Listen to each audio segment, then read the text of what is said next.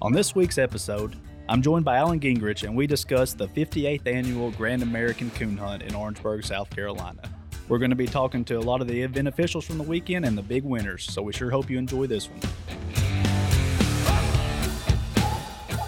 You're listening to the UKC Hunting Ops Podcast, celebrating hunting dog heritage, competition, and community.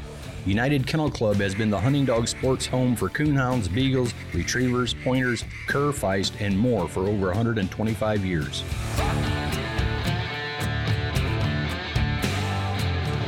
This podcast is fueled by Eukanuba, the official performance dog nutrition partner of UKC.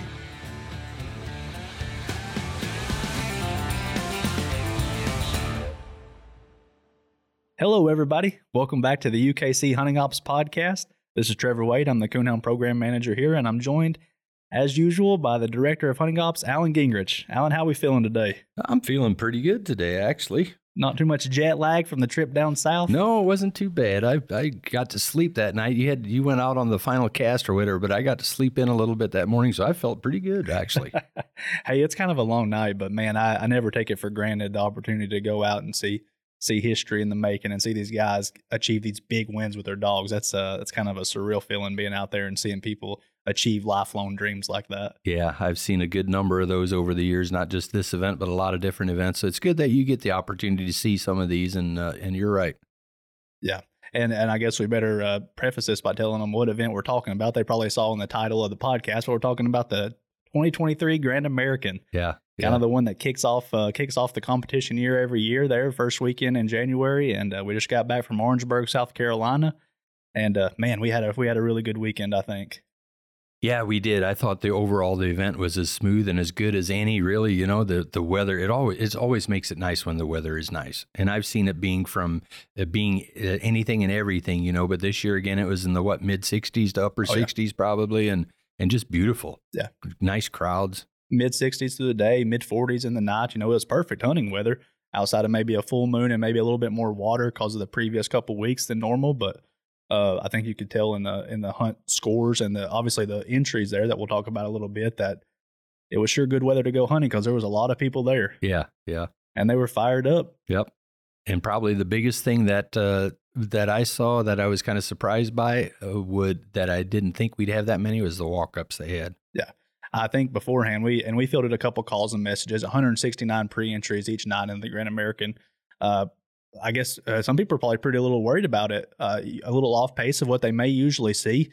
And me and you talked about it, and I thought that we would probably get to around 250 entries a night with them getting maybe 70 or 80 walk-ups a night. But man, was I way off. Yeah. Friday, they ended up having over 130 walk-ups, and they broke 300 entries on Friday night, and then on Saturday another 100 walk-ups, and they got around 275 on Saturday night. Yeah, and good for them. We love to see them do well like that, so kudos to them and everybody involved. And it's always good to see and obviously I think good weather helps a little bit, you know, and kudos to them. It's just a good event. Yeah. Good numbers, you're right. That's kind of funny. We flew down for the first time this year. I'm used to driving down. We usually do a 2-day trek down through the mountains of Tennessee, and we get over to Orangeburg about midday on Thursday. This year we flew down, and it was great weather. I mean, it was a little chilly here. We flew over to Washington, D.C., flew south to Charleston, and it was fine weather until we got to South Carolina, and then it started raining there, and the airplane said, well, here we go.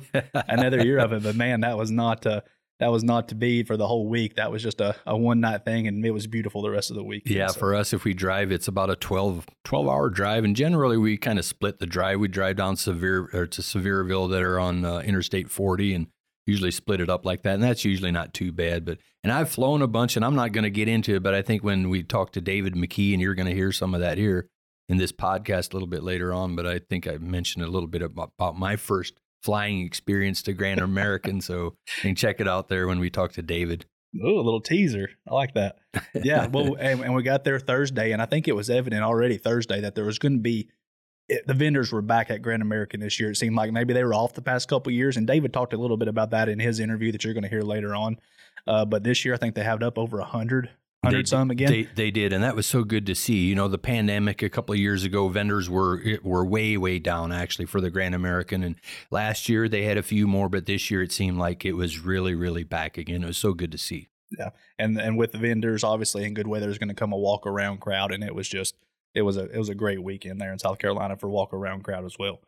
Obviously, we brought forth the new rules this year, and that was a hot topic. The whole thing. It was obviously the first event with our new rule changes that we've talked about a lot on this podcast.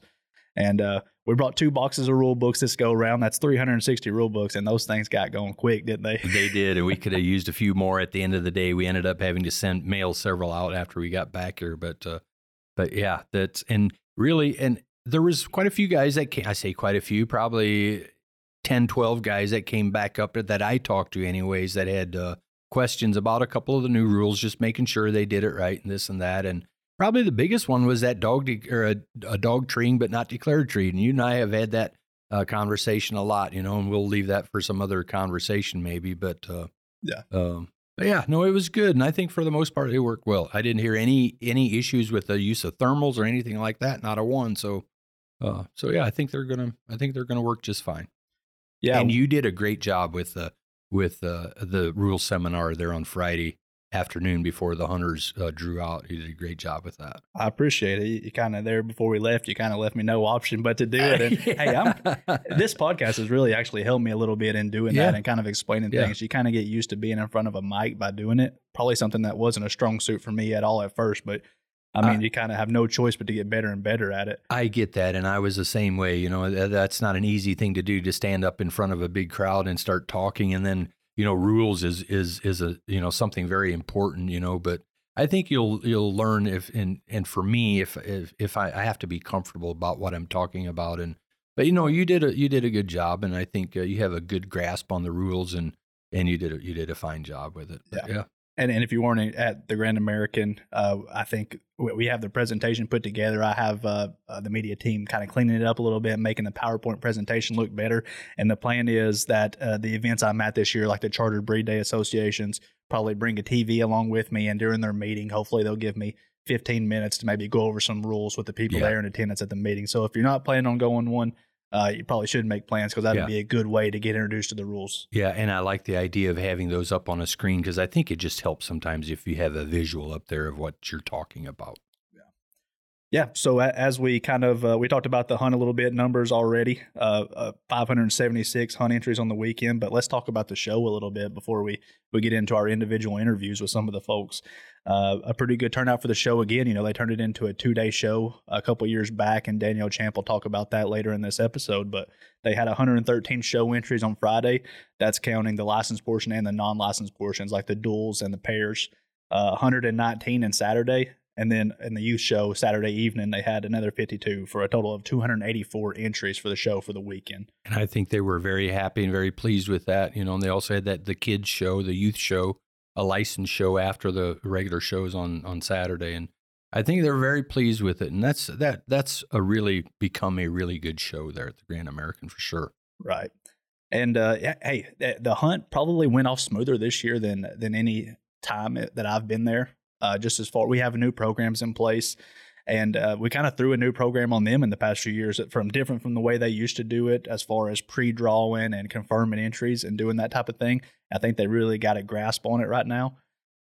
Friday was as smooth as could be. Saturday, there was a lot of walk around traffic, and I think it kind of affected the internet service in there. I could not get the internet on my computer to work at all. I fought with it for over an hour. And finally, I just had to break down and tell David and the Grand American folks, hey, sorry, but we're going to have to go the old school way, and we're going to have to fill out entry slips. And, hey, the hunters, nobody batted an eye at it. They took it in stride, and, man, it was a major success. Yeah, really. And, the way their system, their format, their system that they use for taking entries, confirming entries, and giving them their cast numbers right away, the entry takers, they're also getting very better at it. I thought this year they did a bang-up job. Just the way it just flowed, the walk-up entries, they have to come back to get their cast numbers. The way they had it set up, those ladies did an outstanding job at moving that line. And that line was long, too, but they moved them through pretty quickly. So kudos to all those involved with that. They're doing a great job. Absolutely. That event, more than any other I go to, is a testament to a bunch of different moving parts, and everybody knows their role, and they stay kind of in their lane or expertise, and they get their job done, and that makes for a successful event in the end. And during that time, I think 1:00 was the treeing contest. That's always a big deal at Grand American. Did you have a chance to see it at all? Not on Friday. I did not. Saturday, I went out there, and I forgot how huge that crowd is. That has to be the biggest crowd that you will see at any treeing contest. There's probably 500 people watching it. Yeah. At least, I don't know, at least 300, I would say. Yeah. You just don't see a big crowd like that around treeing contests like you do there at the Grand American, but it's a big deal. Yeah. The only one that might come close to that is Saluda Coon Dog Days. That was always a big thing there for that. But wow, I saw it. I went out there on Saturday and I didn't even get up close. I thought, okay, I'm not gonna. It's like a rock concert. You got it around there, huh? Yeah. It's kind of interesting. I didn't know who the winners were until after the event. We're on our way back, traveling back. Fielder's dog won one day, didn't he? Yeah. Steve Fielder. I did talk to him in the vendor barn one evening before we left out, and he was pretty proud of old Bear Pen Fever, who was the high scoring male there on Friday night. Looked like with 68 barks in 30 seconds. That's clicking it off. Yeah. But one thing I didn't realize, there's a female, Boggy Bottom Hotshot Hillary is this female's name. She's a little tree and walker. She's owned by a man named Glenn Arrington in South Carolina. Mm-hmm. And she won both days. She had 73 barks in 30 seconds on Friday and 74 barks in 30 seconds on Saturday. This is her 6th year in a row that she's won the treeing contest at Grand American. That's pretty impressive for a dog to come back year after year after year and rack them off like that. She's clicking them off. Yeah. But man, we got a whole lot of good interviews to talk about here today. I think we got 9 good quality interviews with a bunch of people in different segments of the event of Grand American. So I'm looking forward to getting into that. Our first interview is actually going to be with Chris Harley, who won the overall night hunt champion. He's him with this dog Hard Luck's Loudmouth Big Lee. But before we get into that, we may talk about the hunt a little bit more specifically, and then bring in his interview. We talked already about entry numbers. On Friday, they hunted 303 dogs. This year, they did a little something different with their top 20 payout, which is a great thing they did. They increased their entry fee, and then they made the payout a percentage of that entry fee. And actually, the whole top 20 got $303 a piece just for making the top 20 this year. Yeah, and there was a lot of guys that were not even aware of that got that money the next morning after they won, that they were in the top 20. They're in line to get their pictures taken. We're not aware they were getting that, and we're very pleased with that. And that's just a good deal. Same thing on Saturday night, top 20. Yeah, top 20 got $273 each on Saturday night as well. And honestly, the cutoffs to get into each, not very bad. I mean, even without how good the weather was and how we expected the coon movement to be pretty well, 350 was a cutoff on Friday to get in the top 20, 325 on Saturday. Pretty respectable scores. A couple coons got you in. Mm-hmm. I know Friday they had 78 total casts. I'm not sure what they ended up with on Saturday, but yeah, Friday was 78. So yeah, to get in there with that cutoff, that's good.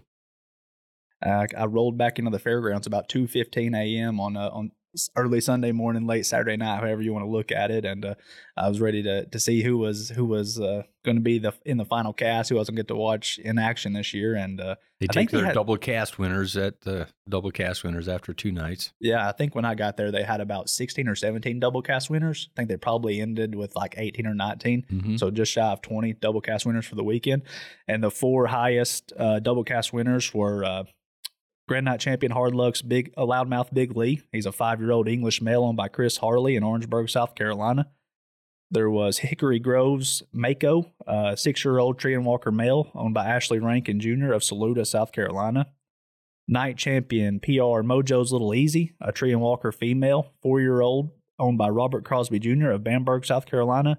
And champion PR Bird's Big Time Jackpot, a 2-year-old tree and walker male owned by Charlie Bird and Evan White of Patrick, South Carolina. That kind of filled out our final cast there at the end when it was all said and done.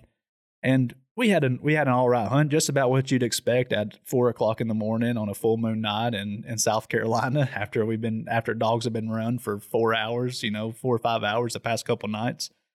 They treat a couple coons.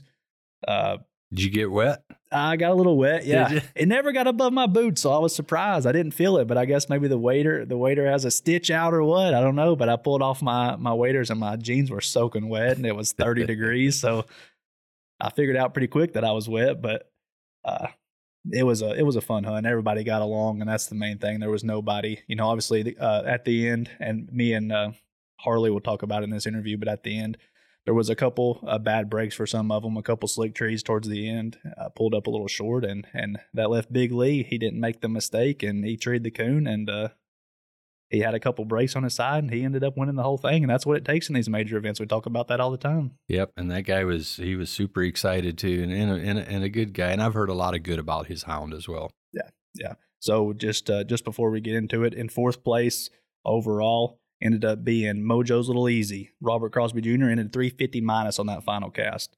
Third place, History Groves Mako, 50 minus, owned by Ashley Rankin Jr., came in third. Second place with 25 plus was Bird's Big Time Jackpot with Evan White hunting the dog. And then our winner right here in this interview, Mr. Chris Harley, hunting Grand Night Champion Hard Luck's Loudmouth Big Lee. So here's Chris. All right, y'all. It's Sunday morning here in Orangeburg, South Carolina, 7:07 a.m. We just got done with the final cast, got awards pictures taken, and I'm sitting here with the big winner from the weekend, Mr. Chris Harley. How you doing, Chris? Hey, how you doing today, Trevor? Yeah, good. Today, this morning. Who knows what day it is now? It's been a long weekend, hasn't it? Yes, sir, it has. It all kind of worked out, though, in the end, didn't it? Yes, sir, it sure did. Hey, we've talked in the past about this. I know you judged this event last year. This is a kind of event here close to your home, not far away. You've had days in the past where you had big scores, and we're right there on the cusp of making it to the Final Four, and it seemed like something. There was always something that kept you out that changed this year. Can you walk us through the weekend's hunts starting Friday and then maybe going into Saturday? Yes, sir. Friday night. Yeah. We had a big night Friday night. We scored on 6 coon Friday night, and he was under every one of them by himself. So we topped the score charts at 1275 plus. So we had a good night Friday night. Saturday night, which is the second night, we had a little rough start there, and we got in the hole a little bit on a questionable circled slick type deal, and I minus this tree, and then we treed 2 coons right out the bat after that, and then we ended up treeing one more, so I finished the night with 450, and then tonight, in the Final Four, he treed one by himself, and then I had one after the hunt was over. But yeah, we'll get to the final cast in a second, but walk us through a little bit of your past experiences here, and how long have you been hunting in this event? First off, what's your past with this event? So I've probably been coming out here my whole life. My most memorable moments were back in the late 90s, early 2000s. It was the first time I'd ever hunted this event as a young child, 12, 13 years old, and riding as a spectator, and he got his picture took on a Friday or Saturday night, and we were in the magazine, and it was black and white, but that was I still have that magazine at my house. Absolutely. At Old Bloodlines, American Cooner at the time, but it's always been a special event. A good friend of mine won it in 2002. And it's just been a dream of mine to win this hunt. It's a hometown hunt for me. It's a huge event, and it's right here in my backyard, and it's just hard to put into words sometimes. Yeah, it's just a great feeling. Yeah, absolutely. Well, before we get into the final cast and how it played out, can you tell us a little bit about Big Lee? Maybe how old he is, and maybe a little bit about his bloodline and how you came about him.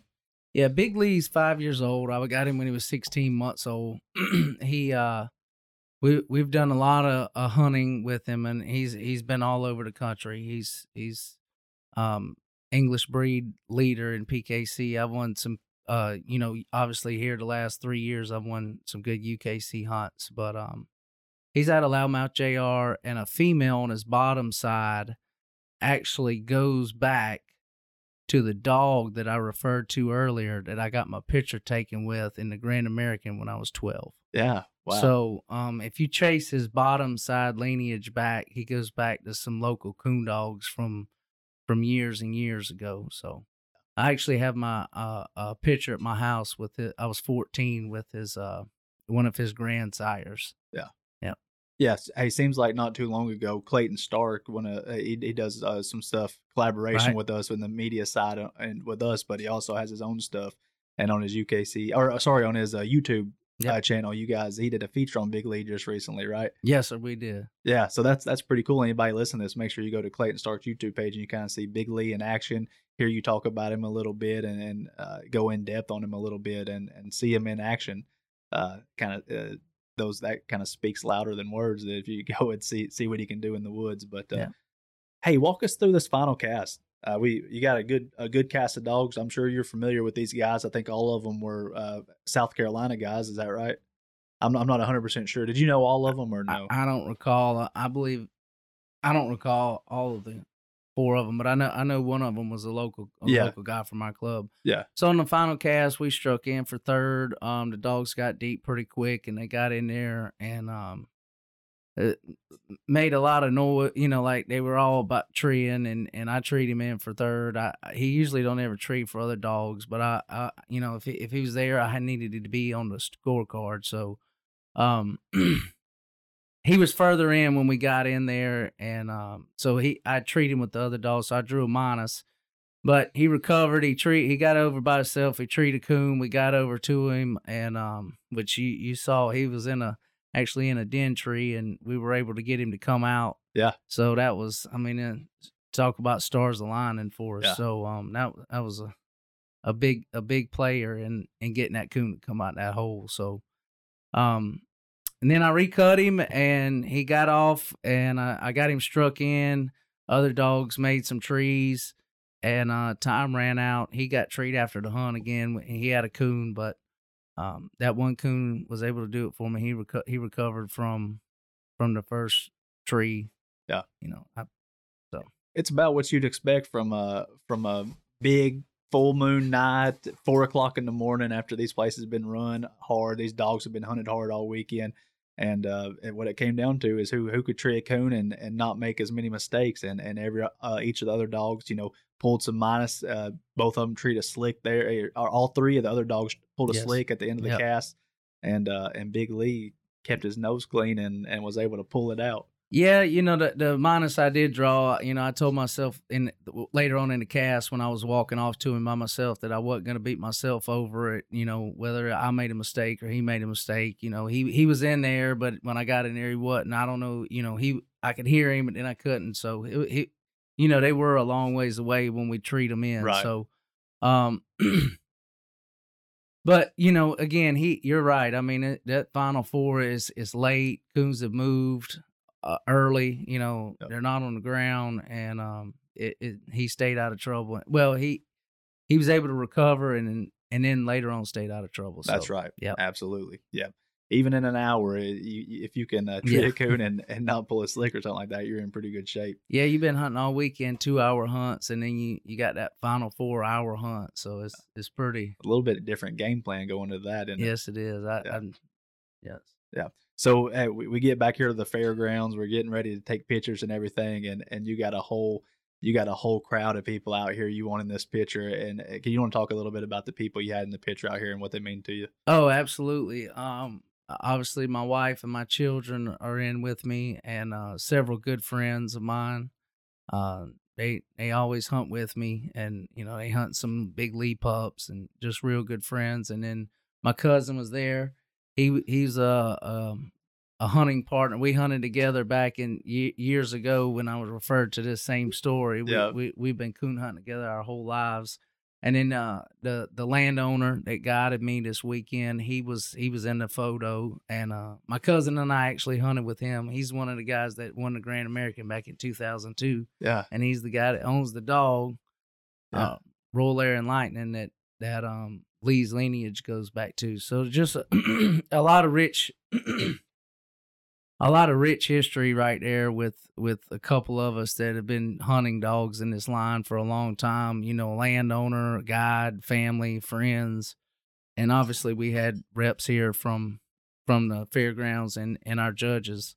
Yeah. We had some good judges tonight too, also. Yeah. So, and they always have good judges here. And matter of fact, you was the judge of the final cast last year, if I remember correctly, right? Yes, sir. I believe we talked that night that you didn't mind judging, but you sure wish you was hunting instead. I sure did. Yeah, that kind of came full circle. But man, I know it's early in the morning. You got your kids and family. They're pulled up out of bed. They're all fired up now. Oh, they're wide open now. You ain't gonna get no sleep today. I'm telling you, it's gonna be your tough. phone's blowing up. You're gonna have 100 messages and calls before you get out of here. But oh yeah, man, I'm glad we got a chance to sit down and kind of soak this up and get it on tape for everybody to hear on the podcast. And I just want to congratulate you again on your big win this weekend at the Grand American. Well, thank you so much. That means so much to me, and it's an honor to be here. It was a lifelong dream of mine. Couldn't have done it without my loving wife and my family and my supportive group, my mother and father, and the people here who put on the event, the landowners, the UKC. You know, everybody plays a part, and it's an honor. So it's really, I'm on cloud nine.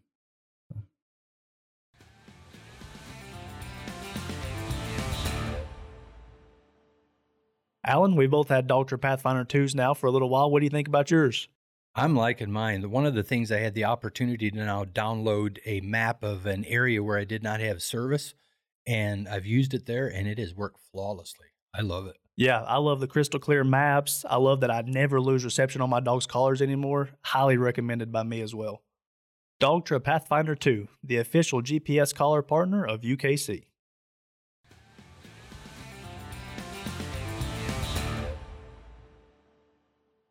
Like any major event, there's a lot of folks that make up a good team, and the Grand American is certainly one of those. They have a lot of different players to make up their team, and Ashley Moss is one of those. She does a lot of the promotional end of it, their Facebook pages and this and that, and for anybody that is present at the Grand American, you can't miss Ashley. She is a go-getter, gets things done. And I had the good opportunity to sit down and talk with her. Here's Ashley.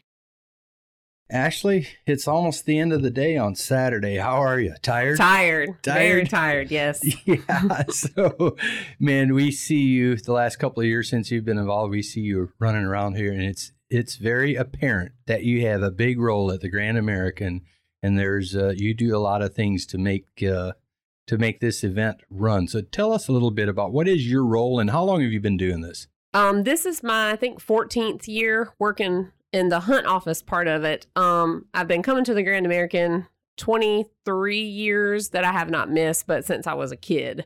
My dad got started working with our coon club years and years ago, so working with parking and stuff, and then I walked into the hunt office one day and Mr. David was two-finger typing the scores in. And I said, next year, if you want somebody to do that, I'll do it for you. He was like, no, honey, take it over right now. And so then my role has grown from there over the last almost 15 years. Yeah. So another part of it is the promotion end of it. You have a Facebook page and you do a great job with keeping up with that. Yeah. Yeah. So tell us a little bit about where folks can go to see some of that. You promote the event there and you also have the results and all that stuff, right? So I started last year. It's the official Grand American Facebook page, and that's what it's titled. And you can join there to see. I start usually 6 months or so before, and I start like posting little updates once a month. And then when it gets closer, I really start push out the schedule of events and stuff like that. Of course, we have the ad that goes out, and UKC puts the ad up too. But the Facebook page has really grown. We started for maybe the first little bit last year, had 600 members. And then after this weekend, as of today, we're almost at 3,500. So it's really grown quickly in the last year, but you can definitely go check it out there. And we post everything. You're welcome to post, other hunt events, try to generate stuff for your club. But then we do post the results there, pictures, stuff for sale on the grounds. And I try to keep as up to date with people's questions as I can over the weekend. Yeah, so you do that, obviously you do a lot of that from home or whatever, but what does your weekend at the Grand American look like? So we get here on Thursday morning. Everybody meets that works here for breakfast. And then when we get here, we're all delegated little tasks, whether it's parking, vendors. I kind of do a little bit of everything. Wherever somebody needs help, I jump in and do stuff. But on Thursday, once everything's set up, usually my husband and I also stay and do security Thursday night. So I have not left this place since I pulled in here Thursday morning. Oh, wow. We kind of camp out and our kids help.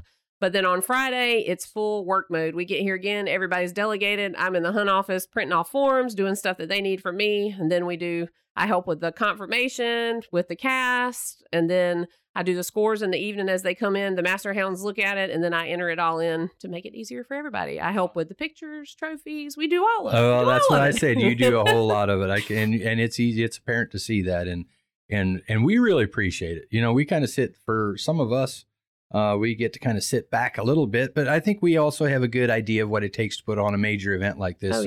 So you notice the people and the workaholics, and you're certainly one of those. People always tell, like, even today, people are like, thank you, you do so much. And I always tell them, I'm a very small piece in a very big puzzle. I'm glad you appreciate me, but there's a whole lot of other people that do just as much, if not more than I do. Well, you do a great job with it. What is it that you like about the Grand American the most? The most is just the people. Like, I get to see people that I only see a couple times a year at other events because either we're separated by distance. I mean, some of them are from states away, like Danielle with the show. I mean, she comes down from Virginia. Or you guys, I love you and Trevor, and you guys come from Michigan. So I only see you guys once a year. So that's literally the fellowship and the friendships and stuff that you build is my favorite part of it. Plus, I love coon hunting. I love promoting it. I love it. I do it by myself. It's not because my husband does it. I mean, it's something that I love. So those are my two favorite, just the friendships that this sport brings together. Yeah, well, hey, I don't want to take up a whole lot of your time. I know it's getting late, and I know you want to relax a little bit, and I'm sure you've still got some work to be done here this evening, but thanks for stopping by. But I'll give you the floor here just to wrap this up. Oh, just everybody keep supporting the Grand American. Help us grow it. Everybody come out next year, always the first weekend in January. And we appreciate the hunters. We appreciate our vendors. We appreciate everybody. And have a good year. Yeah, this next interview is going to be with Miss Danielle Champ, who kind of heads up the bench show portion of the Grand American. She's been doing that for a few years now. And in this interview, we talk about some of the things she's changed, some things she has on taps, and just what it takes to put on a successful bench show. So here's Danielle. All right, guys, I'm sitting here with Danielle Champ. It's Saturday at Grand American, about halfway through the show over there, probably. I know you. What is your job title here for the Grand American? I'm the bench show coordinator. Yeah. And how long have you been doing that now? I think it makes me right at 4 or 5 years. Wow. Yeah.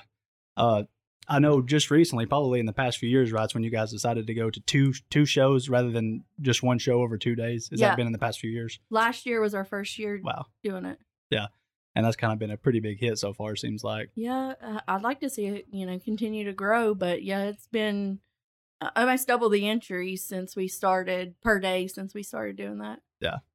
Yeah. Well, being down here on the coastline, it's probably not easy for a lot of people to get down here and travel, especially the first weekend of the year. But I think your guys' idea of having ample opportunities to compete, more than once. And then also there's the kids show, and you guys have a variety of different things that probably all goes into doing that. Has the youth show been a part of it always, or is that something that you added to? No, I didn't add it. It's probably been 7, maybe 8 years since they started doing that. Yeah. So this year, how's the show been going this year?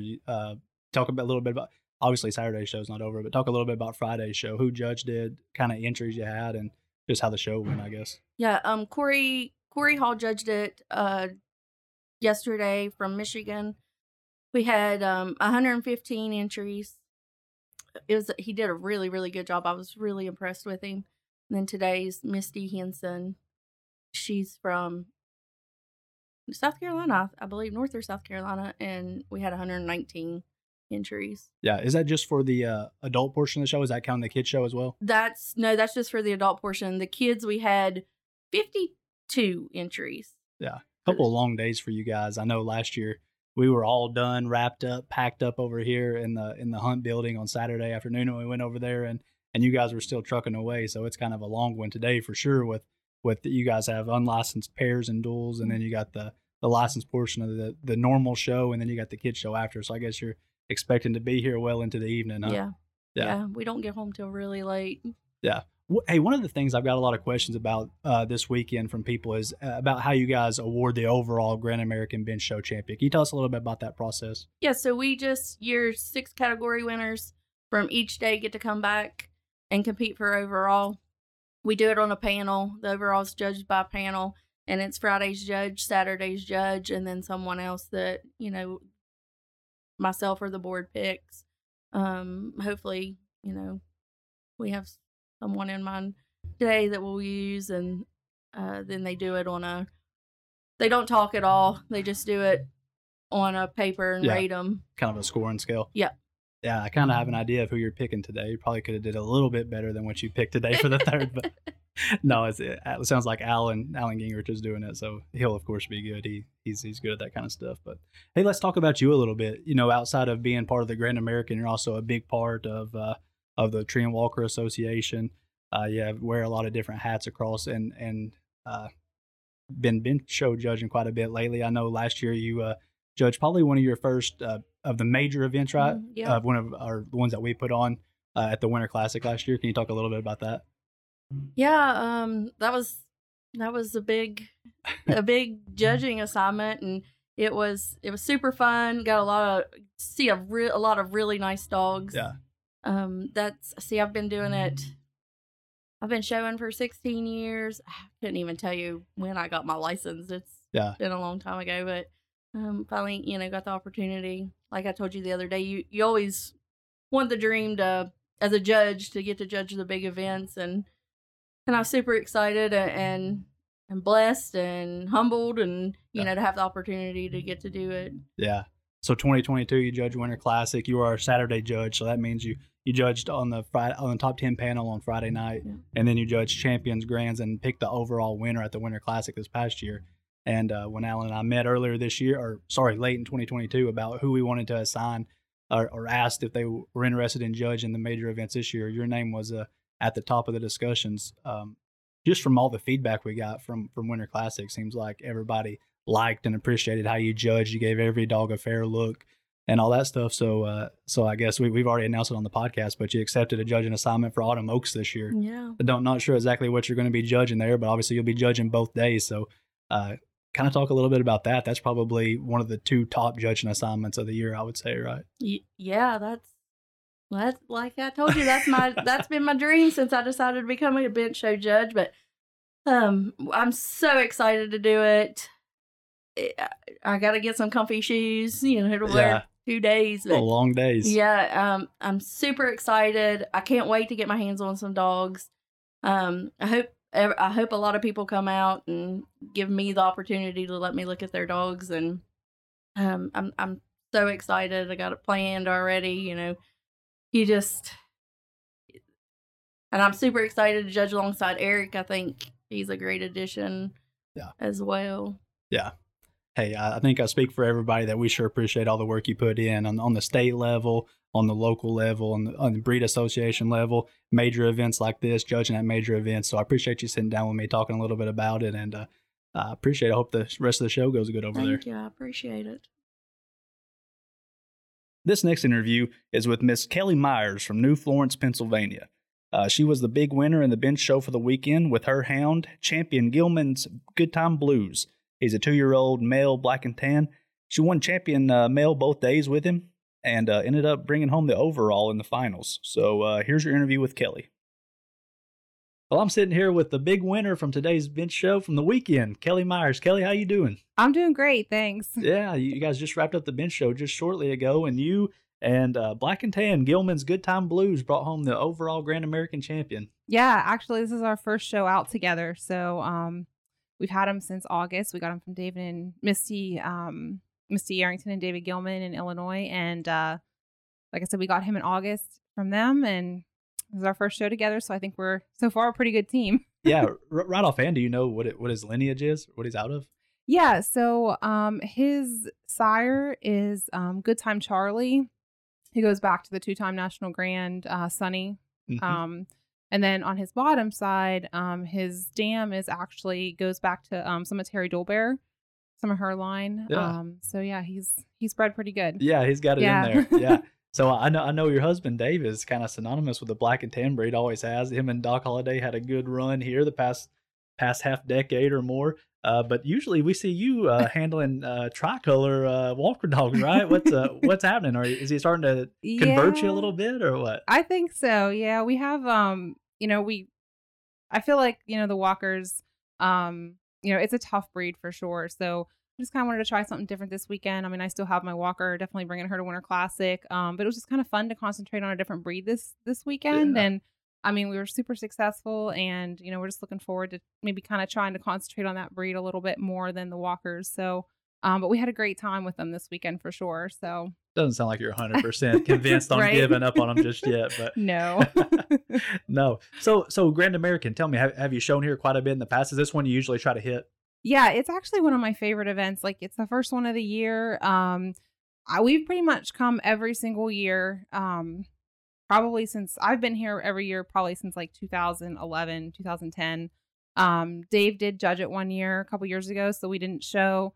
We didn't make it last year. I think the weather played a part into that. I think we were getting like some kind of storm, and then actually this year we didn't plan on coming because if we go to Winter Classic, that's a pretty long drive for us. So usually, what we just kind of decided was if we're going to go to Winter Classic, we weren't going to go to Grand American, but Blue kind of changed our minds because he's been looking really good at home. And I said, the weather's supposed to be pretty decent. Why don't we try to, make a trip down there? And obviously it paid off for us. Yeah, man. Speaking of the weekend, it's just been an absolutely beautiful weekend. I think we've both been down here when it's been less than ideal. Yeah, so most this of the week time. it's kind of an outlier.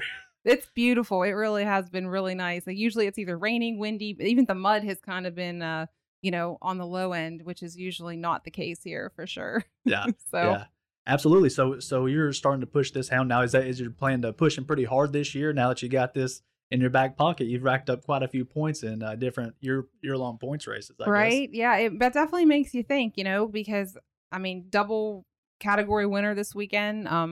That's really good, and he's got a lot of top 10 points already, which is really good for this year so far. So I don't know, it definitely has our wheels turning, whether or not we're going to be shown at Winter Classic when we go, make sure we go to that. But yeah, I don't know. I'm kind of excited about him for sure. He really, really exceeded my expectations this weekend. Yeah, absolutely. Well, hey, it's been good. I appreciate you coming here and sitting down with me a little bit. I know it's a little nervous for the first time, but hey, you did really good. We have to have you on again, but I just want to congratulate you guys on the big win. Appreciate you guys always being supportive of the events, and I want to wish you guys luck moving forward. All right, great. Thank you. I appreciate it. My very first interview this year at the Grand American was a young man who I know he and his sister do listen to our podcast. We've dropped their names a couple times. Jacob Brooks from Pounding Mill, Virginia. He was there with his sister and his mom showing dogs. And I just got the system set up, and I thought, man, there's Jacob right there. I think he's a good one to start us off with and test the system. So, and as it turned out, he ends up winning the youth show with a little English dog named Will's Mountain Dusty Roads. It's a 3-year-old that he showed. And this dog is off a Will's Mountain Bullberry, a dog that I remember has done a lot of winning at major events. And then the same with the Dam, Melrose Mountain Hint of Jasmine. So this dog's bred up to win and to have good conformation and everything. So it just turned out I had a chance to sit down with Jacob. So here he is. And at this time, this was before the win. But here's our conversation with Jacob Brooks. Well, good morning, Jacob. How are you? All right, you? Good. We're here at the Grand American on Saturday morning. I'm here with Jacob Brooks from Virginia. Jacob, how old are you? 15. 15. Yes, sir. So how long have you been coming to the Grand American? For about 5 years now, say. Oh, yeah. That's it's always a good time. First major event of the year. Yeah. So how long have you been showing dogs, period? How long have you been showing dogs? No, I've been showing probably since I start walking. I remember I got my first walker puppy here. Yeah. Well, everybody knows your mom and dad, Eric and Leslie Brooks, and hunting and showing walkers. Your dad hunts a lot, and actually he's judging. He's judged shows for us, does a bunch of judging, as does your mom. But walkers. But here lately, you have got you've kind of stepped aside a little bit. Tell us about this dog that you now have, and tell us a little bit about her. Well, Bobby Sue, she's English female. Mike Seats actually gave her to me before his Bobby Lou female died. I've kept her. I've done everything with her. She's like my best friend. I do everything I can with her, taught her a lot of stuff. She's probably my favorite dog right now. I have the show right now. Yeah, well, I've seen yesterday. I went out to the show on Friday, and I watched you show in your class, and you can tell you guys are you're clicked together. You can tell that you have a good connection with your dog there. But what is it that you like best about Bobby Sue? Her just temperament and her will to go do it. She just wants to please you in which way she can. Yeah. And Here's your time to brag about some of the bigger wins that you got with her. Well, I've won opposite sex national grand autumn oaks, and I won Queen of Show to English Days and the Vicky Hill Memorial there. Oh, that's got to be so sweet. It is. And you got her as a puppy, right? Got her as a puppy, yeah. So, geez, yeah, that's just amazing. So, yesterday you showed in the show. How did you do yesterday? Did you have any luck yesterday with her? I won Grand English female with her Oh yesterday. yeah, good, good deal. Thank you. Yeah, well, that's awesome. Mm-hmm. So this morning, this is still early. This is about probably 9:30 right now. So the show is going to start here in another half hour or so. So what do you got? They have an adult show today, and then they also have a youth show, right? Yes, sir. So that's going to start here at 10 o'clock. So what are you going to show in both shows? Yes, sir. Okay. Tell us a little. What do you know about the youth show that they have here?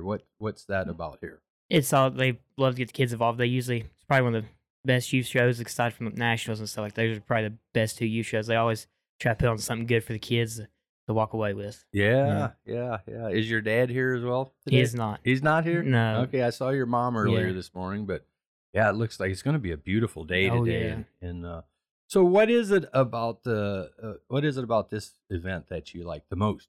The most? It's first event of the year, so you got a lot of people coming out to get started, just meeting up with everybody after the new year and stuff like that. Yeah, and it's probably for a major event. It's probably not that far from you guys. A lot of the events that you go to are like Autumn Oaks, and some of those are a lot further. Oh than yeah, this they one. are. Yeah. So what else do you do with your dogs outside of just showing them? Do you hunt? Do you hunt Bobby Sue? Yeah, I do. I take her hunting. Yep. Yeah. So how often do you get to hunt? It's just about depends on Dad's work schedule. Most of them we can get to go. Yeah, you can't drive yet. No. What, another year? You got another year to go before you get your license? Yeah, hold that learns for a little bit. Yeah. So, so you do hunt? Have you competed in a night hunt before at all, or not? Not with Bobby Sue. I have not, but I've with done other others. dogs. Yes. Yeah. So, do you hunt Bobby Sue as well, or no? I tell you, like, just hunting regularly, not try competition. Yeah. So you don't really have plans to competition hunt her much. No. She not really interested in the treeing part. Loves the track though. Yeah, that's her favorite part. Yeah. Well, hey, maybe some of my best dogs didn't wouldn't tree very early either, so you never know. Maybe we keep taking it though. Yeah, so you got today to show here yet. What other plans do you have coming down the road as far as other events you plan to take her to? You kind of set a schedule. You kind of have a plan ahead of So what's that look probably like? If you can tell us. Oh, I can. Yeah. Probably the next one she'll go to is probably the Winter Classic where she's in the top 10 and stuff. We'll take her down there, let her show in that one, and probably just do a couple like the state shows and youth events here and there, and just I can't do the Autumn Oaks of the world this year. So I know your dad's gonna judge there, so that kind of takes you out of it. Yeah, it takes you out of that. It's probably our 2 biggest one. Of course, we go to English Days. Oh yeah. Well, good deal. Well, I won't hold you up, Jacob, any longer. I know you want to get over to the show ring, get everything going there. But thank you for stopping in this morning and enjoy your time here at the Grand American. Thank you for having me. You too.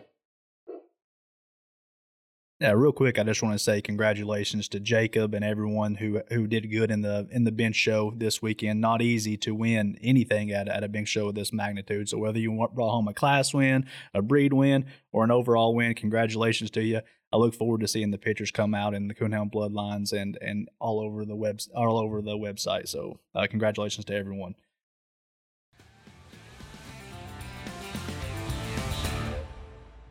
Hey, Trevor, how about those wait times in the registration queue these days?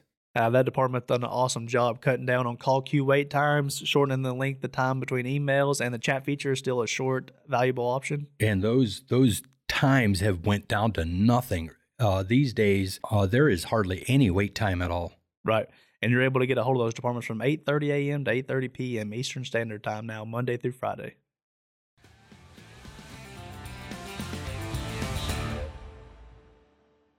Shifting the focus a little bit more to the hunt here. I had a chance late Saturday evening after cast had been called out to sit down with Mr. John Sapier and Dale Weatherford. If you're not familiar with them, they've been the master of hounds for the Grand American ever since I started going back in 2020. They probably have the most thankless job of the weekend in there, putting together these casts and making difficult decisions when questions come in. And we talked about that a little bit right here with Dale and John. Enjoy this interview.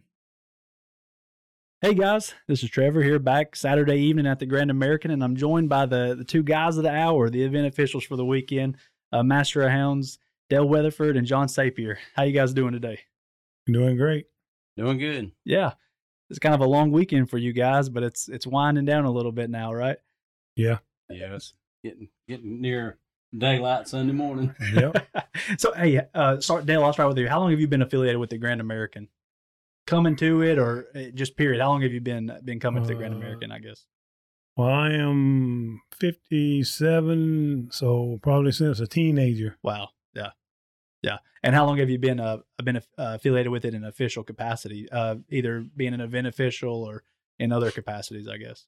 I would say since it'll be in the 1980s. Yeah.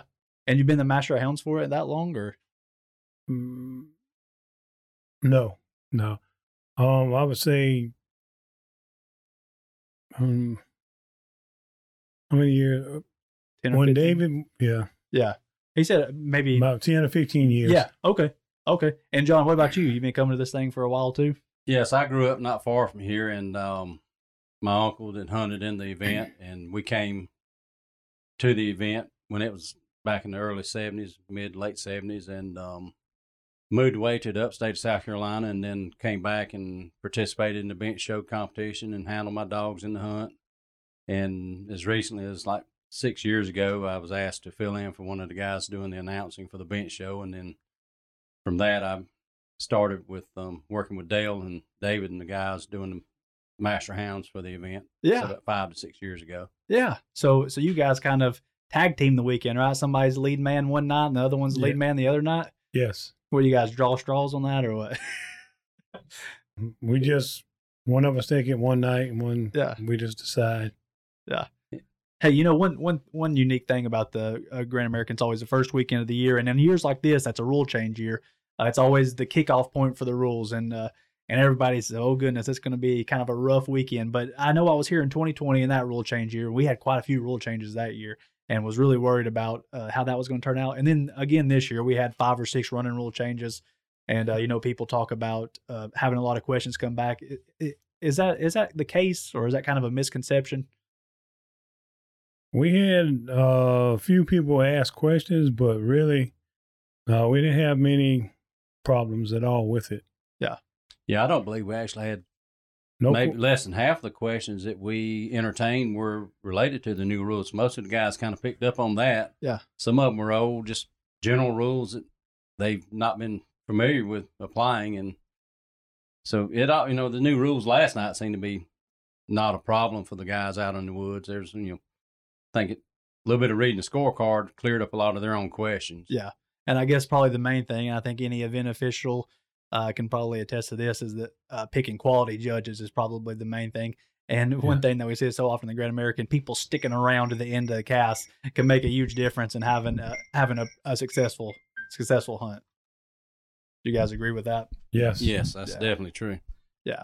So I've worked with you guys there in the back room a couple times, and you guys have kind of a flawless system where you work together. It's not just a host club with satellite clubs where you send other clubs. You guys have a team of clubs in the area that work together, getting guides together, making sure there's quality places to go. Can either of you guys talk a little bit about that process and how that works? I believe the system gets refined a little bit every year, and even before I came along, they've made changes from what it used to be back in the day, and it's cut down on a lot of confusion in the prep time. And like I think David may have alluded to in some of his earlier comments he's made, that you never stop planning for the next Grand American. Next year's planning started last night with some roundtable discussions at the table after the crowd was gone, and the club reps are really on top of their game with their local guides, and they know who has better hunting. And with the weather down here, you don't know that flood waters, rivers, water rising and stuff like that, who's got the better land, and they can adjust their guide base to satisfy safe hunting. Yeah. So really, instead of, this hub here in Orangeburg back there, you guys really aren't stressing about the guides as much as the surrounding clubs, 15 or 16 clubs, I think it is, that work together, getting the guides together. That's kind of what makes this event unique, right? It's just the community of clubs around here. And you guys have been working with these clubs a lot over the years, so that it's kind of a refined system, I think, in that way, and it's unique in that way. And yeah, you guys do an awesome job putting the event on.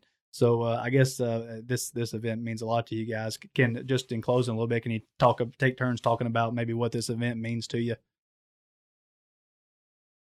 Well, it's I've been here since I was a kid, and it's just been, every year a lot of people look forward to it, and they just it's just it helps the county and the city and all to bring in people, and you get to meet and see different people and talk to different people and from all over the state.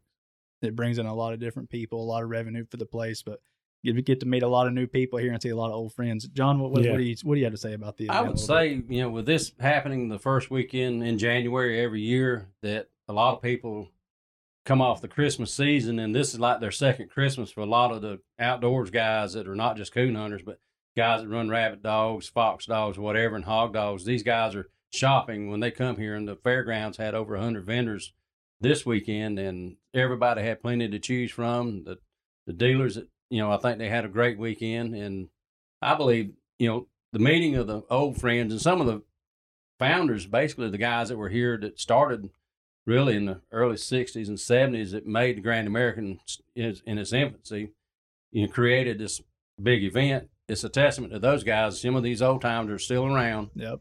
And it's gratifying to see the guys that are in their 80s and 90s still able to get out and enjoy it, and you can go shake their hands.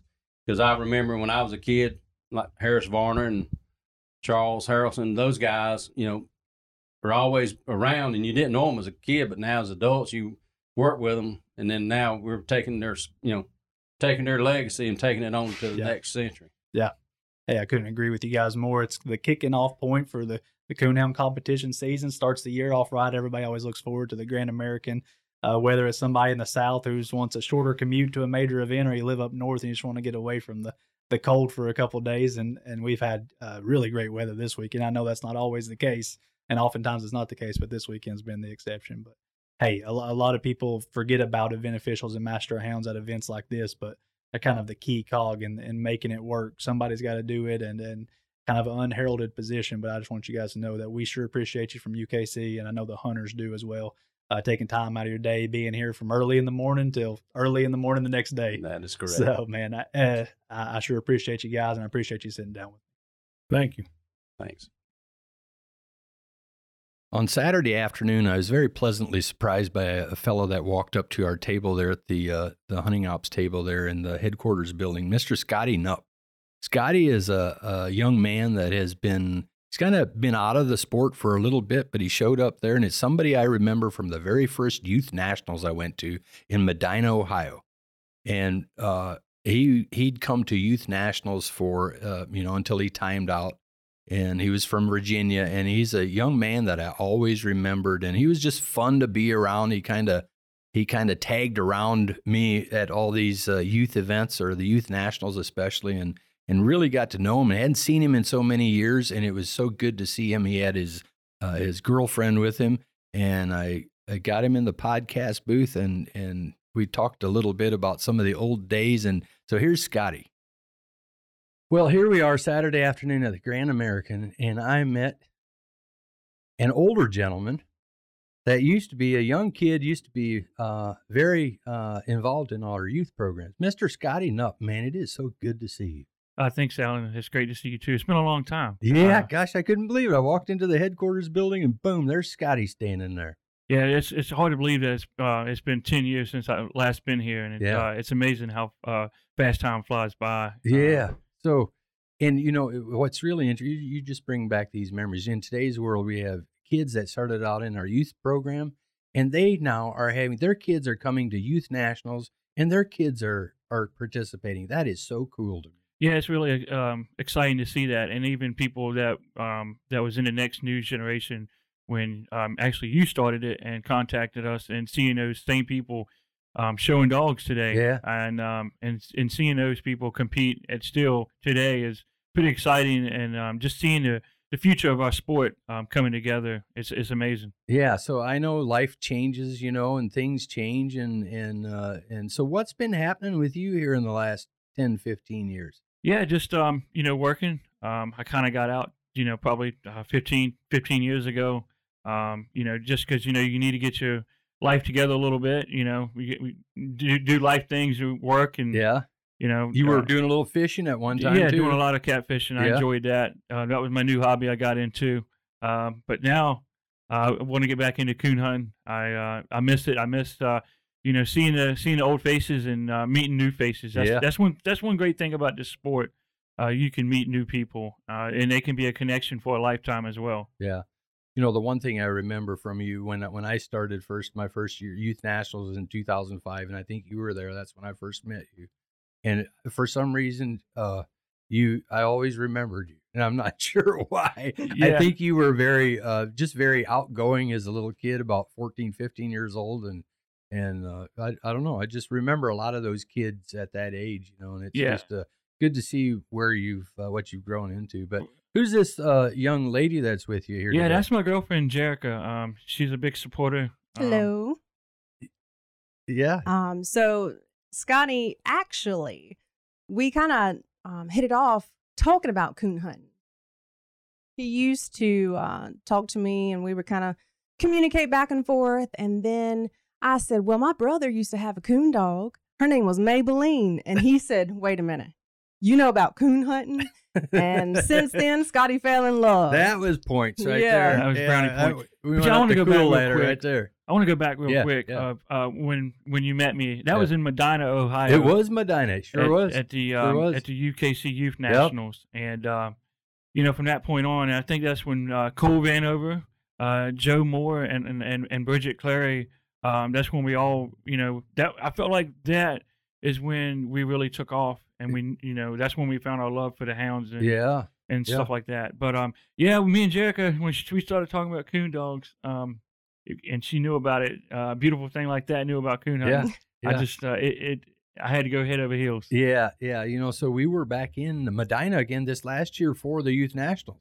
Very nice. First time since that, very first That's time. great. But remember, we had they had a lake out there, a little pond out there. Yeah, we had lifeguards out there, and I think we opened the pond up for you kids to swim. And That's awesome. yeah, That's things the like future that. of our sport. It is. It's But great you to have. remember we had a band playing there on the first night. It had a dinner thing, They sure did. Remember, had a band playing out there. You remember those I young do. kids and Yeah. their parents? I think I sure did. that was Daniel Patrick. Remember him? I do. He was like 10 years old, I think, and And he sounded good. He did. He was a great banjo picker, and his little sister. But you should see them now. Have you ever kept up with any of them? I haven't, but I Oh, would he is- definitely he is- YouTube them. Yeah, check him out. He is so good now. He's been playing in Nashville and playing with Oh, the wow. big stars. He's a big deal. That's Yeah. awesome. I'll And- definitely check them out on the way Yeah. back home. Yeah, and his sister, but they played there, but they were just younger kids too. But Yeah. yeah, so many good things from that. But so moving forward, here you are at the Grand American. When's the last time you were here?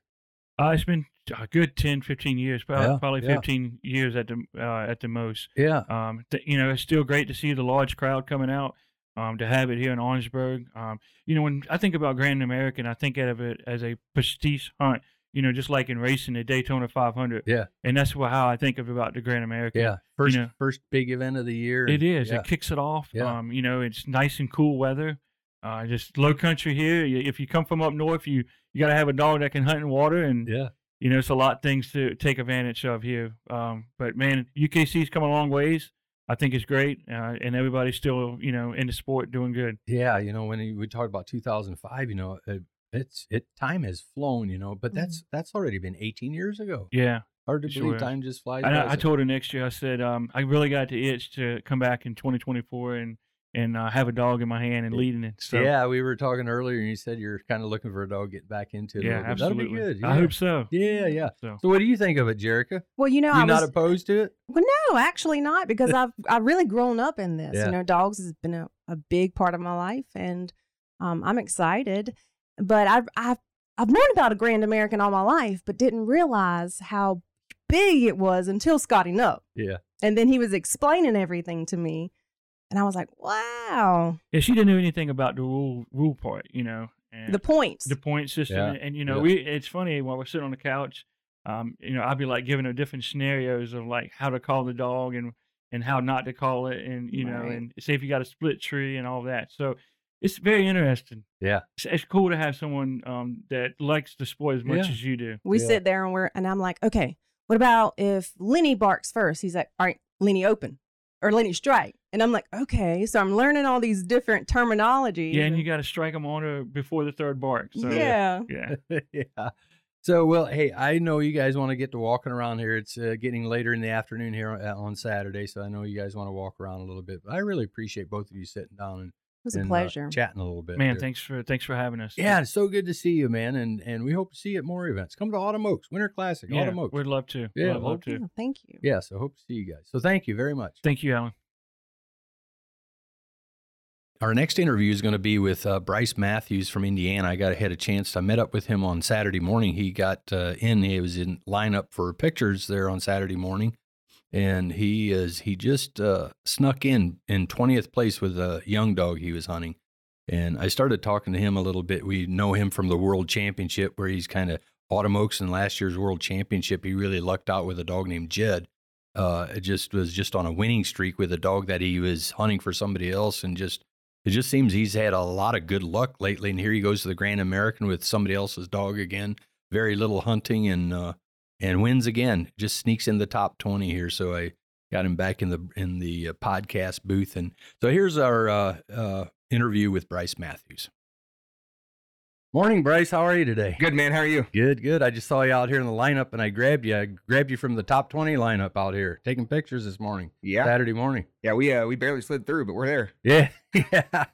Yeah. So, first time at the Grand American? No, this is actually my second time. We came down last year, had a good time, so decided to come back again. Yeah. So, what dog are you hunting here? Hunting Bill's Wild Bear. He's out of Mr. Clean's Wild Bill. Okay. Yeah. He's a 1-year-old Treeing Walker. Yeah, I saw him out here. He looks very young still. Yeah, I think he's only 16 months old. Oh, so yeah, really? Placed 20th out of 300 and something dogs. Was a nice deal. Yeah, so 20th place, so we'll get into that in a minute, but how'd your hunt go? It went well. The first hour and a half was kind of slow. A couple dogs got in a brush pile, dug them out of that, and then treated a couple circle trees. We didn't even score on a coon until the last 30 minutes, and we must have gotten a hot spot, and he put 2 up pretty quick in the last 30 minutes. Oh, yeah. So how long have you had him? About 4 days. Oh, yeah. Really? Jeez. You're kind of known for that. Just grab a dog and go win. It seems to be the trend here lately. The last several dogs I've won with, I haven't had for very long. So what's the deal with this one? Are you going to have him for a while or what? No, I don't think so. My buddy Shane Smith owns him. Shane's been really good to me. He and I are great buddies. He had this dog that he wanted to bring down here and asked me if I was hunting anything. I told him no. And, he said he'd hunt him up for me and get him to me. So that's what he did.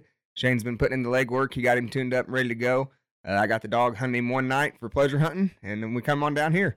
So, man, you're the guy to hire. I'm telling you, your luck is on your side. I'm telling you. Hey, I don't want it to run out anytime soon. I'm gonna keep rolling. Yeah. So, top 20. You got in the top 20. You placed 20. What kind of a score did you have last night? We had 350 plus. 350. Yep. That's not bad. Last night they had a great turnout. I think they sent 303 dogs to the woods on Friday night. Yeah. They do walk-ups here, and I could not believe the number of walk-ups. They had 133, I think. Right, yeah. I didn't even get to see the registration building and see what the line was like. I was at the booth all day yesterday, never left. So yeah. I heard there was a good turnout. I heard there was a lot of walk-ups, but, I didn't get to see it, which is part of it. But yeah, I'm glad you had a good turnout. Yeah, so a grand total of 78 casts. So where did you hunt close? Where'd you hunt? No, we drove about an hour to Madden, I believe it was. Okay. Madden, South Carolina. What direction is that? It was northeast. Okay. From here. Yep. Yeah, so 2 times at the Grand American. What is what would you say about the hunting? How would you describe the hunting here? I would say different than back home. Yeah, it's a little tougher than back home, I would say. And back home is Peru, Indiana. Yeah. So northern Indiana. Yeah. Up there we were lucky we have plentiful coons, and down here it seems like we struggle a little bit to get on the coons. We found a little spot, that had them in it. We saw the 2 that we treed, and then we saw a couple more sitting up, so it seemed like they were congregating in one area. Like I said, the first hour and a half was pretty quiet. Yeah. So did you get in any water? No, not bad. Really? It was the worst we got in was ankle deep, across a couple creeks. Nothing bad at all. No, we had pretty good flat hunting, really. Yeah, the weather was so nice yesterday too, and last night. The only thing, it was bright. It was basically full moon. It looks like full moon. I'm not. Yeah, has to be close to it, but yeah. Yeah, it was bright. The coons weren't looking. The 2 coons that I scored on, I found with my thermal. New rule, 2023. Really? Yeah. So they weren't looking. How do you think that's gonna go? I think it's great. I think it's a great addition. Do you hear guys talking about it? Yeah. I was the only one on the cast with one last night. Really? And guys, hey, we shine the street. Yeah, not a problem. Yeah. So, What about any of the new rules? Did those come into play or make a difference in the cast, or was it anything you talked about last night? Not necessarily. We did we did a brief overview. I was a judge last night on the cast. Yeah. So before we cut the dogs loose, I just reminded everybody there was a few rule changes that took place. If anybody had any questions, let me know what they were, and we'd try to handle them right there in the woods. But I just did let them know that it was 2023, so the new rules are in effect. Yeah, were you in the clubhouse last night when Trevor went over everything before draw out? Or I was not. Like I said, I never left the booth yesterday. Yeah. We've been making collars all weekend, so I didn't get to leave. Yeah, we had a good crowd in there. Trevor did a good job of kind of going and briefing all the hunters on those that were in there on the new rules. So, yeah, always want to hear feedback from the hunters to see how they're working and everything. I think for the most part they're pretty simple, but so yeah. Well, any more plans for this young dog here or what? I don't think so. We're gonna hunt him again tonight and try and double up, and then I think he's gonna go back to Shane. Yeah. Shane really likes him. His boy claims the dog, so we're gonna let him hunt him. Hey, I don't know if you're aware or not, but they take a certain amount of money from all the entry fees and pay it out to that top 20. They told me, David McKee told me the payout was $303 for the top 20 every cast winner. $330. Yeah, I walked up there 20th place, signed on the dotted line, and got some cash. So it was nice. Heck yeah, that makes it nice. $300 for a cast win down here in the top 20. Can't beat it. It's worth the trip. Hey, I know you got things going on this morning, but congratulations on your win. Enjoy the rest of your weekend here. I appreciate it, Alan. Thank you. All right. And getting into our final interview here, we hope you guys have enjoyed this. We always enjoy conducting these interviews. We were getting towards Saturday afternoon, and I wasn't sure we were even going to get any. It was kind of a busy weekend. But we finally were able to get a few done, and I think this one here was our longest one, obviously, and it's with somebody that you're very familiar with, Mr. David McKee. You want to talk about David a little bit? Yeah, you talk about busy. There's a lot of busy people, but probably none more so than David, but he was more than willing to sit down with us, and it was a really good discussion with him and conversation with David. He talks a lot about how they run the event and all the help that they have and this and that, and you also sat down, so there was the three of us, you, David, and I, and so yeah, here's David talking about the Grand American, just kind of an overview of the event and his thoughts on it and everything, and this is what we're going to close out this podcast with David McKee. Well, Mr. David, here we are Saturday afternoon, the Grand American. We've got the cast called out, and most of them are headed meeting up with their casts, and it's been a great couple days. Weather has been good, but what are your thoughts about now? I am very pleased with this weekend. Very pleased. Minimal problems. Great, like you said, great weather, and a really, really great turnout for the hunt. It has been been a good turnout. 333 last night and 273 tonight. Great. Yeah. So before we get into this, how long have you been involved with the Grand American? You're the current president, but how long have you been involved with the Grand American? I've been involved with it since 1992. Before that, I hunted or judged. Back in the beginning, I think the first time I hunted in it was in 76, and back then it was still non-hunting judges. So as I got older, I was 16 the first time I hunted in it. I think 79, I won my cast. Still got that trophy at the house. Yeah. One of those that you just hang on to. Yeah. Actually, you probably remember these old metal trophies. Yeah. Yeah, I sure do. Yeah, not plastic. Yeah. So still got that one in my office. That's pretty good. And back in those days, we hunted 300 something dogs both nights regularly. Yeah. But in the 90s, I did the Master of Hounds up until I was elected president, and I think this is my 15th year as president, 14th year. I'm not sure. Wow, it hasn't been that long. I think so. Yeah. I didn't realize, but that's what one of them in the office was telling me. We was actually the Master Hounds tonight. Dale Weatherford. He said I took over, started doing the Master of Hounds whenever you were selected president. And he said, and I think I've been doing it 14 or 15 years. Yeah. So Yeah. See, this was my very first event for UKC. There's a couple things that I remember about this.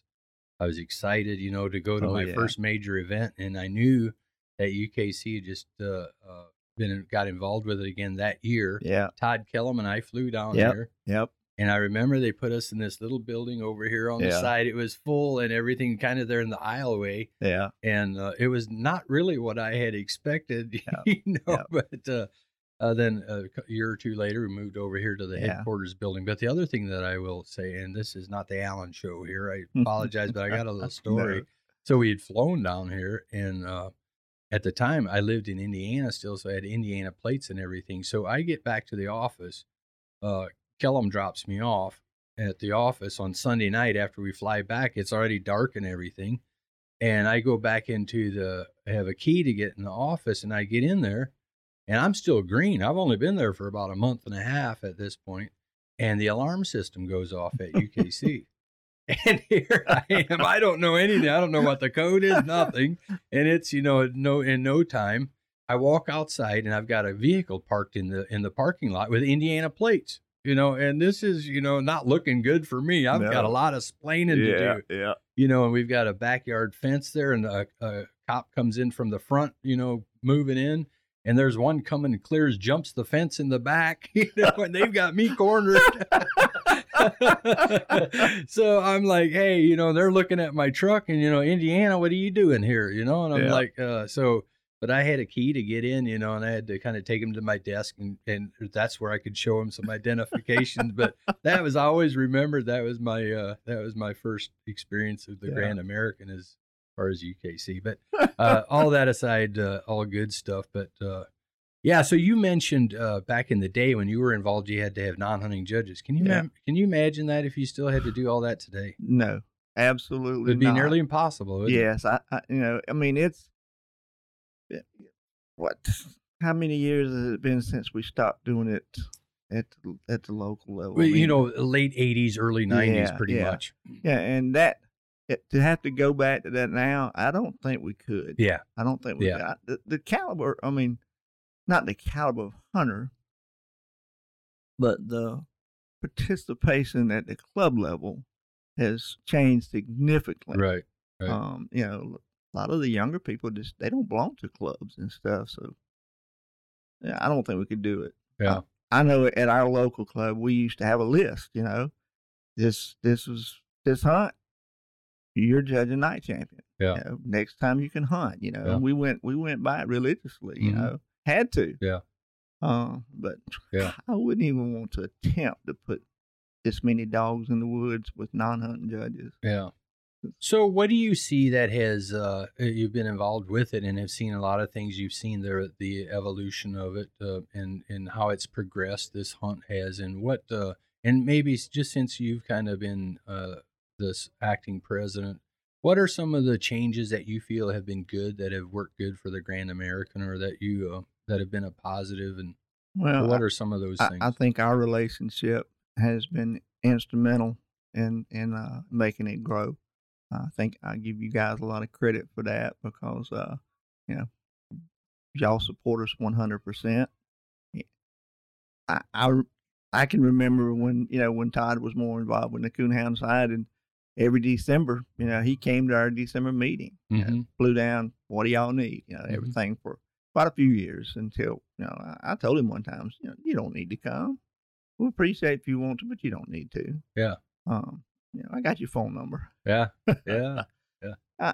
I think some of the changes we've made were the biggest one recently, changing, taking the walk-ons has really increased our numbers.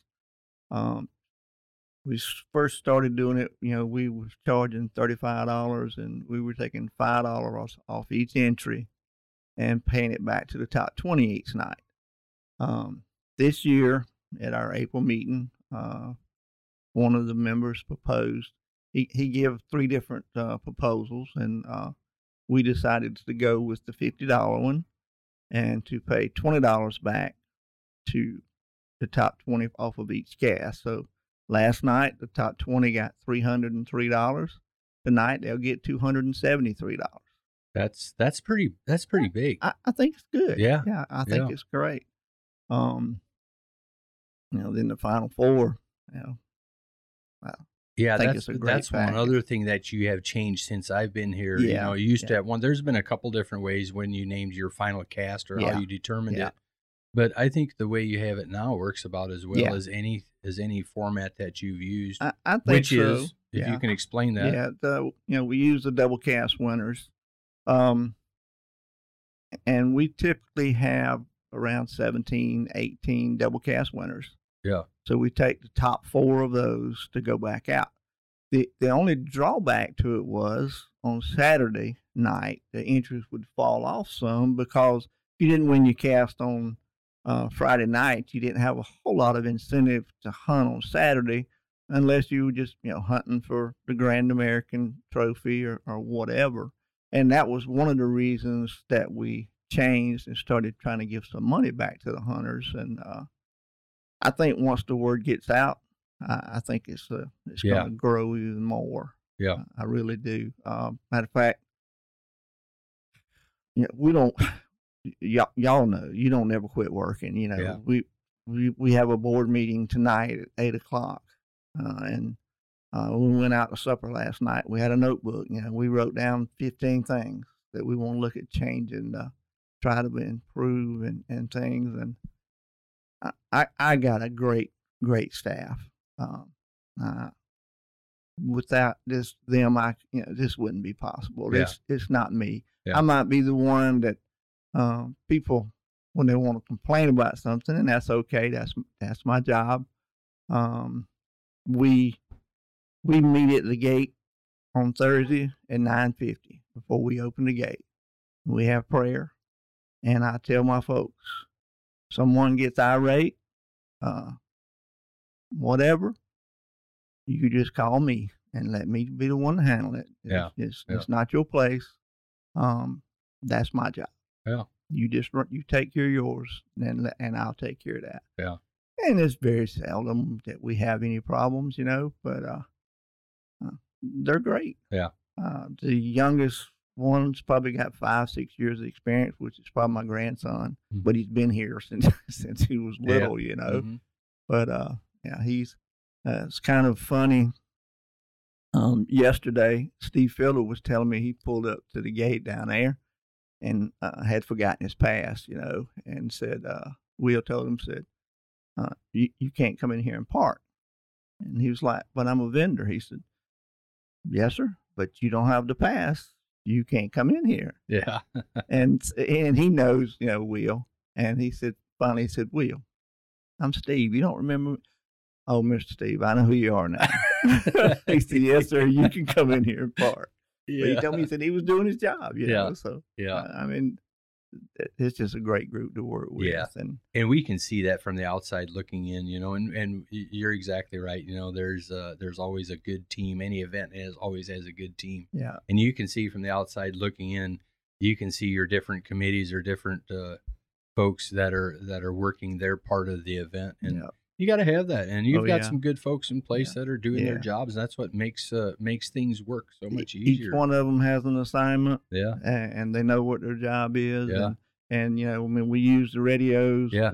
It works real good. Well, until you've been directly involved with putting on an event of this caliber, I think it's easy to not understand what all really goes into it. Yeah. And there's a lot of, it's easy to say, well, why don't you do this or that? But a lot of those things you've already thought through, and there's a reason you don't do this or that a lot of times. Yeah. But one of our board members who was just elected this past year, he's always hunted and guided and served as a club rep for his guides. But this is the first year he's been out here all weekend working the grounds. And he was like, man, I didn't realize, he said, I had an idea. He said, but I didn't realize how much work y'all do. Yeah. And you mentioned the club, so you actually have it set up a little different than most any other organization that I know of. Explain how that works with your club network. Yeah, we have 15 clubs that make up the Grand American Association, and the clubs, supply the guides, supply the people working on the grounds and everything. And what we do is once everything's paid, we divide the remaining money between all the clubs based on participation. Each guide is a share. Each person working on the grounds is a share. So, we'll typically have 200 something shares, and we take that money and divide it, equally between all the clubs based on their participation. If my club's got 15 people working, and they work all 3 days, I mean, that's 45 shares.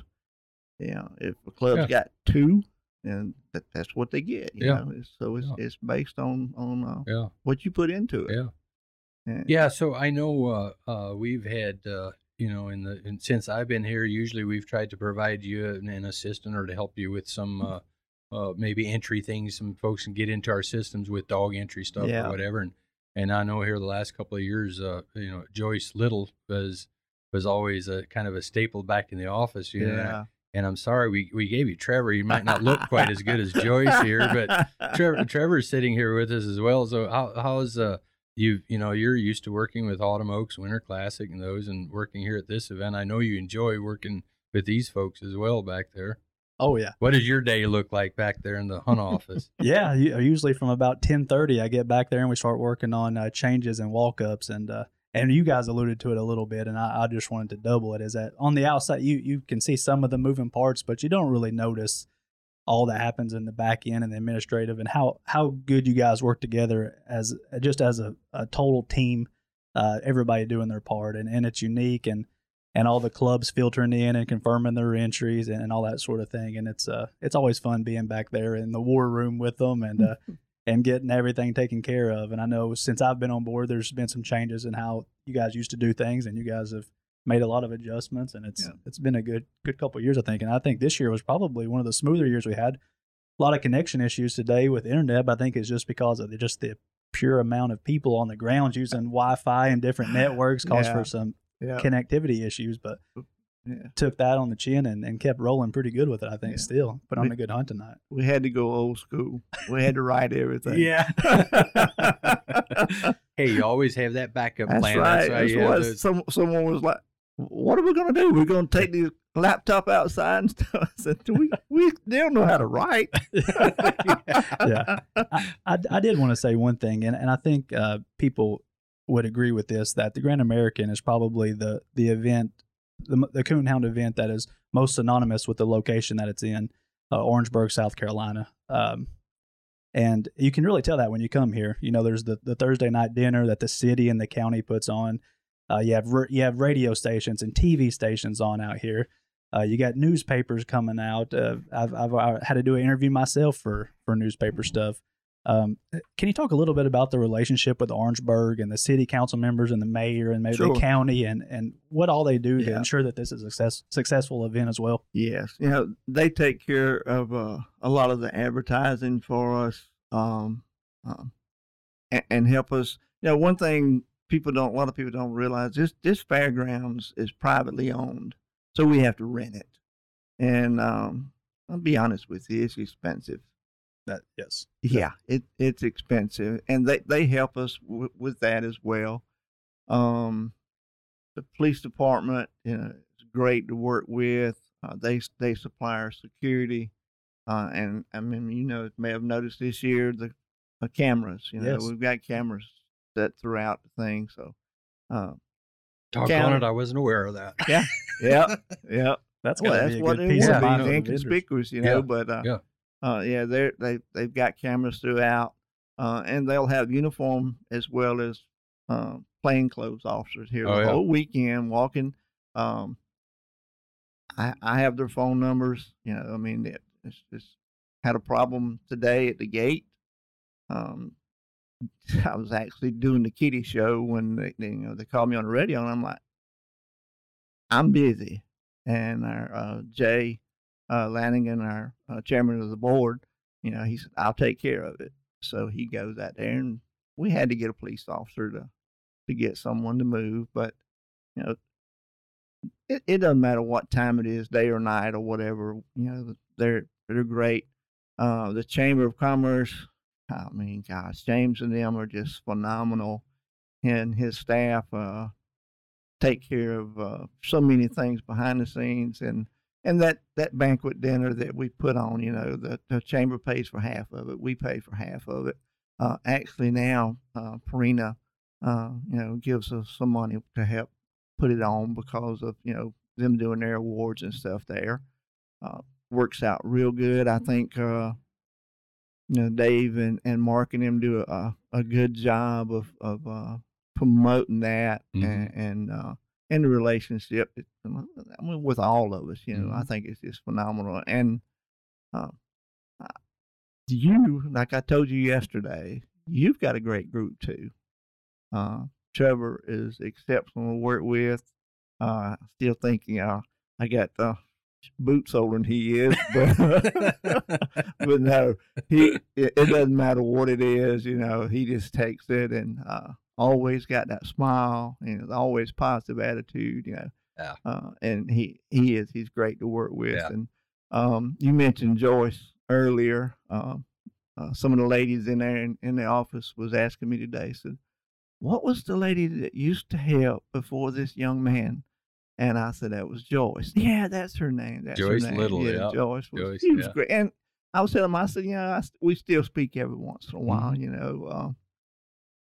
was great. But yeah, we do too. Not as, she was a staple there in our department and just a good soul too. Right. But she's taking care of her grandbabies now, enjoying life, retired life. Yeah. And then, Taylor worked in there for a few years after Joyce left, and Taylor's always the same way. Just anything she can do to help and stuff, and I don't have any complaints that I can think of with anything. And our group, I always tell them it's not a mistake unless we can't fix it. Yeah, we haven't run into anything we can't fix. And you got to be willing to change. You got to be willing to grow. Yep. And just like when I started coon hunting, it was a for sale flashlight and a lantern, and that was your light. Yeah.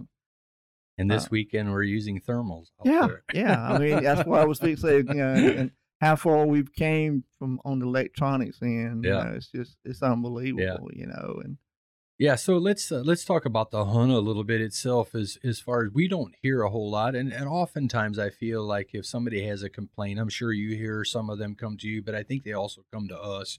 Hey, this happened last night or whatever. I feel like it's been a good number of years since we've been here, but it has those as far as complaints have really diminished a lot. Yeah, really, and I think it really speaks a lot for the hunters. And oftentimes I think a whole lot of that has to do with leadership, getting them on board, and and we're like I said, with our group of clubs that we use, I mean, we're pretty strict on a lot of things. If a guide gets scratched and leaves his cast, it's that club's responsibility to put another guide with them. We keep guides here. If they come back here and we have to supply a guide, then they don't get a share for that cast. And if it happens twice, and then they're not guiding. So it's business. You've got to be that way, and that's what makes it successful. As far as the hunting goes, it's the moon is bright right now. It looks to be full moon, and you've had quite a bit of rain here recently too. So water levels are high this weekend, right? We actually had 2 or 3 guides that could not guide because of the water. Tuesday, I sent out a text to all my club reps. I said, Thursday, you check with your guides, make sure they're good. First and foremost is safety. No hunter, no hound put in danger, and they're good about it. You remember 3 years ago we had the ice storm? We had like 15 guides that couldn't guide because of it. So as long as they still hunt, the club still gets a share. So that's something. It's not their fault that their woods are flooded or froze or whatever. So. Trevor, you got any things for David here? We don't want to hold him up too long here. I'm sure he's got some things to run after. Getting to sit down for me. I guess wrapping it up a little bit. I mean, it's whenever you're thinking about a successful event, obviously you're talking about avoiding any major issues, not having to deal with a lot of questions and things like that. But talking about the turnout a little bit this weekend, and I'm not just talking entry numbers, but we all know that a couple years ago with some of the unfortunate things that happened due to restrictions and things, it affected coon hunting the same as it did everything else. There was a dip in vendors, travel restrictions, things like that. I think last year you guys had the monster show, the 2-day show, and me and Danielle talked about that on the podcast as well. So you'll hear us talk about that a little bit. This year you guys have another big successful show. I think around 115 each day plus the youth show, so just shy of 300 entries in that. You're sitting at almost 600 entries over the weekend, and then you guys are up over 100 vendors again, right? Yeah. So, man, can you talk just a little bit about how it's finally coming back to the Grand American now? Yes. COVID years, the vendors did fall off. Part of it was supply. They couldn't get things and stuff, and we had some that lost. And we've had a few that their internet sales have picked up so much that they don't need to come. Yeah. So that's everywhere. Yeah. So, but this year, Ashley Julian, she took over the vendors. Jay and Roger had been doing them for years, and she took it over. And she has actually went out to some of the trade shows and stuff and handed out flyers and stuff about the Grand American, and she's brought us some diversity into it. It's not all hunting stuff and everything, and I think it's great. Because you do actually have a lot of locals that are not hunters that come out here to this event. Absolutely, yeah, we do, and it's good to see that much different. Everybody has leashes and collars, but you walk through and you see Pretty in Pink and this boutique or whatever, and you look and I'm not going over there to buy nothing, but you look in the booth full. And that's what I want to see. And I think she's done a great job, and seems to me like she's taking pride in doing that as well. She does, and that's the good thing about all of our people. They take pride in it. I think we're back. Friday morning, I think she told me she was at 106, and I think she's put a few more in there since then. And like I said, the show, Danielle and them do a great job. And Gary, let's give Gary some credit. They're running him ragged over there. Yes. I was fixing to say Gary and Andrew. Andrew is he's one of my club members. I've known him since he was born. He's 22 years old, and a couple years ago, the guy who did the show announcement, he's a highway patrolman, and wound up he couldn't be here. And Daniel's like, "What am I going to do?" I said, "I'll find you somebody." Yeah. And Andrew's just got a great voice. He does. I've noticed that. He's just clear, and that really makes it nice. Yeah.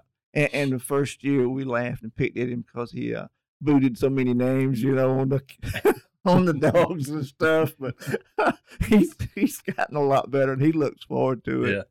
And Gary, he just works and wrong. Danielle is the head of it, and she's the figurehead, if you want to say. But she'd be just quick to tell you as anybody else that she couldn't you're do talking it about Gary and Danielle Champ. They just don't get much better than those folks. And they live in Virginia. West Virginia. And come down and do the show and stuff for us. And they're still relatively young folks, and it's good to see young folks that enthusiastic like they are to jump in, roll up their sleeves. And I know last year, this is her third year doing it, I think. And last year, I told them, I said, I want you to come down on Thursday and early enough to go to the banquet. And she was like, you really want us to do that? I'm like, of course I do. I want you to know how much we appreciate y'all. And that's one thing with that banquet, we try to reckon, we invite our sponsors. A lot of them don't come because they have so many people, and they want to take their people out and eat and stuff, and we understand that, but we still like to give them that recognition. And that meal you provide, though, it's hard to beat. You can't. Oh boy, those guys do a great job. Yeah, they do. It seems like every year it's just the the steaks were phenomenal the other night. Yeah. And someone the first time there, they were like, "Man, I can't believe y'all do this." Mm-hmm. You know, and look, you got to take care of your people and the people who take care of you and stuff. And I've always believed that you know, if you look out for others, and then if you need something or whatever, they're more willing to help you. Yeah, one guy you've not mentioned yet is Harry Ott. He's still out and about, and he's, man, we were picking. We tried to get him on this podcast. He wants nothing to do with it, so we got to give him a shout out at least. Thursday, we were sitting out there at the gate about 3:30 or so, and somebody said something about who's in charge, you know, and they pointed at me, and I said, "No, I'm number 2, Roger's number 3, Jay's number 4." They said, "Who's number 1?" And about 4 of us said, "Harry." Yeah.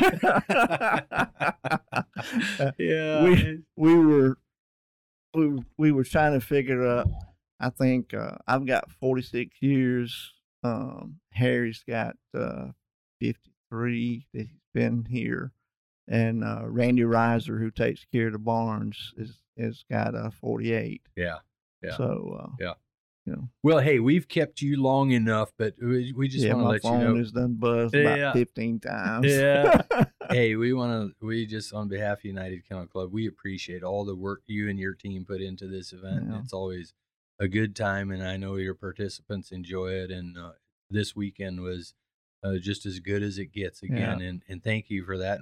But with that, thanks for taking a little time here. And if you guys have any final thoughts, I just want to say thank you to all the hunters and show people and everything who do come out. And, you know, I tell all, if you got a problem, let me know about it. Yeah. If you want to give credit to somebody, give credit to my team.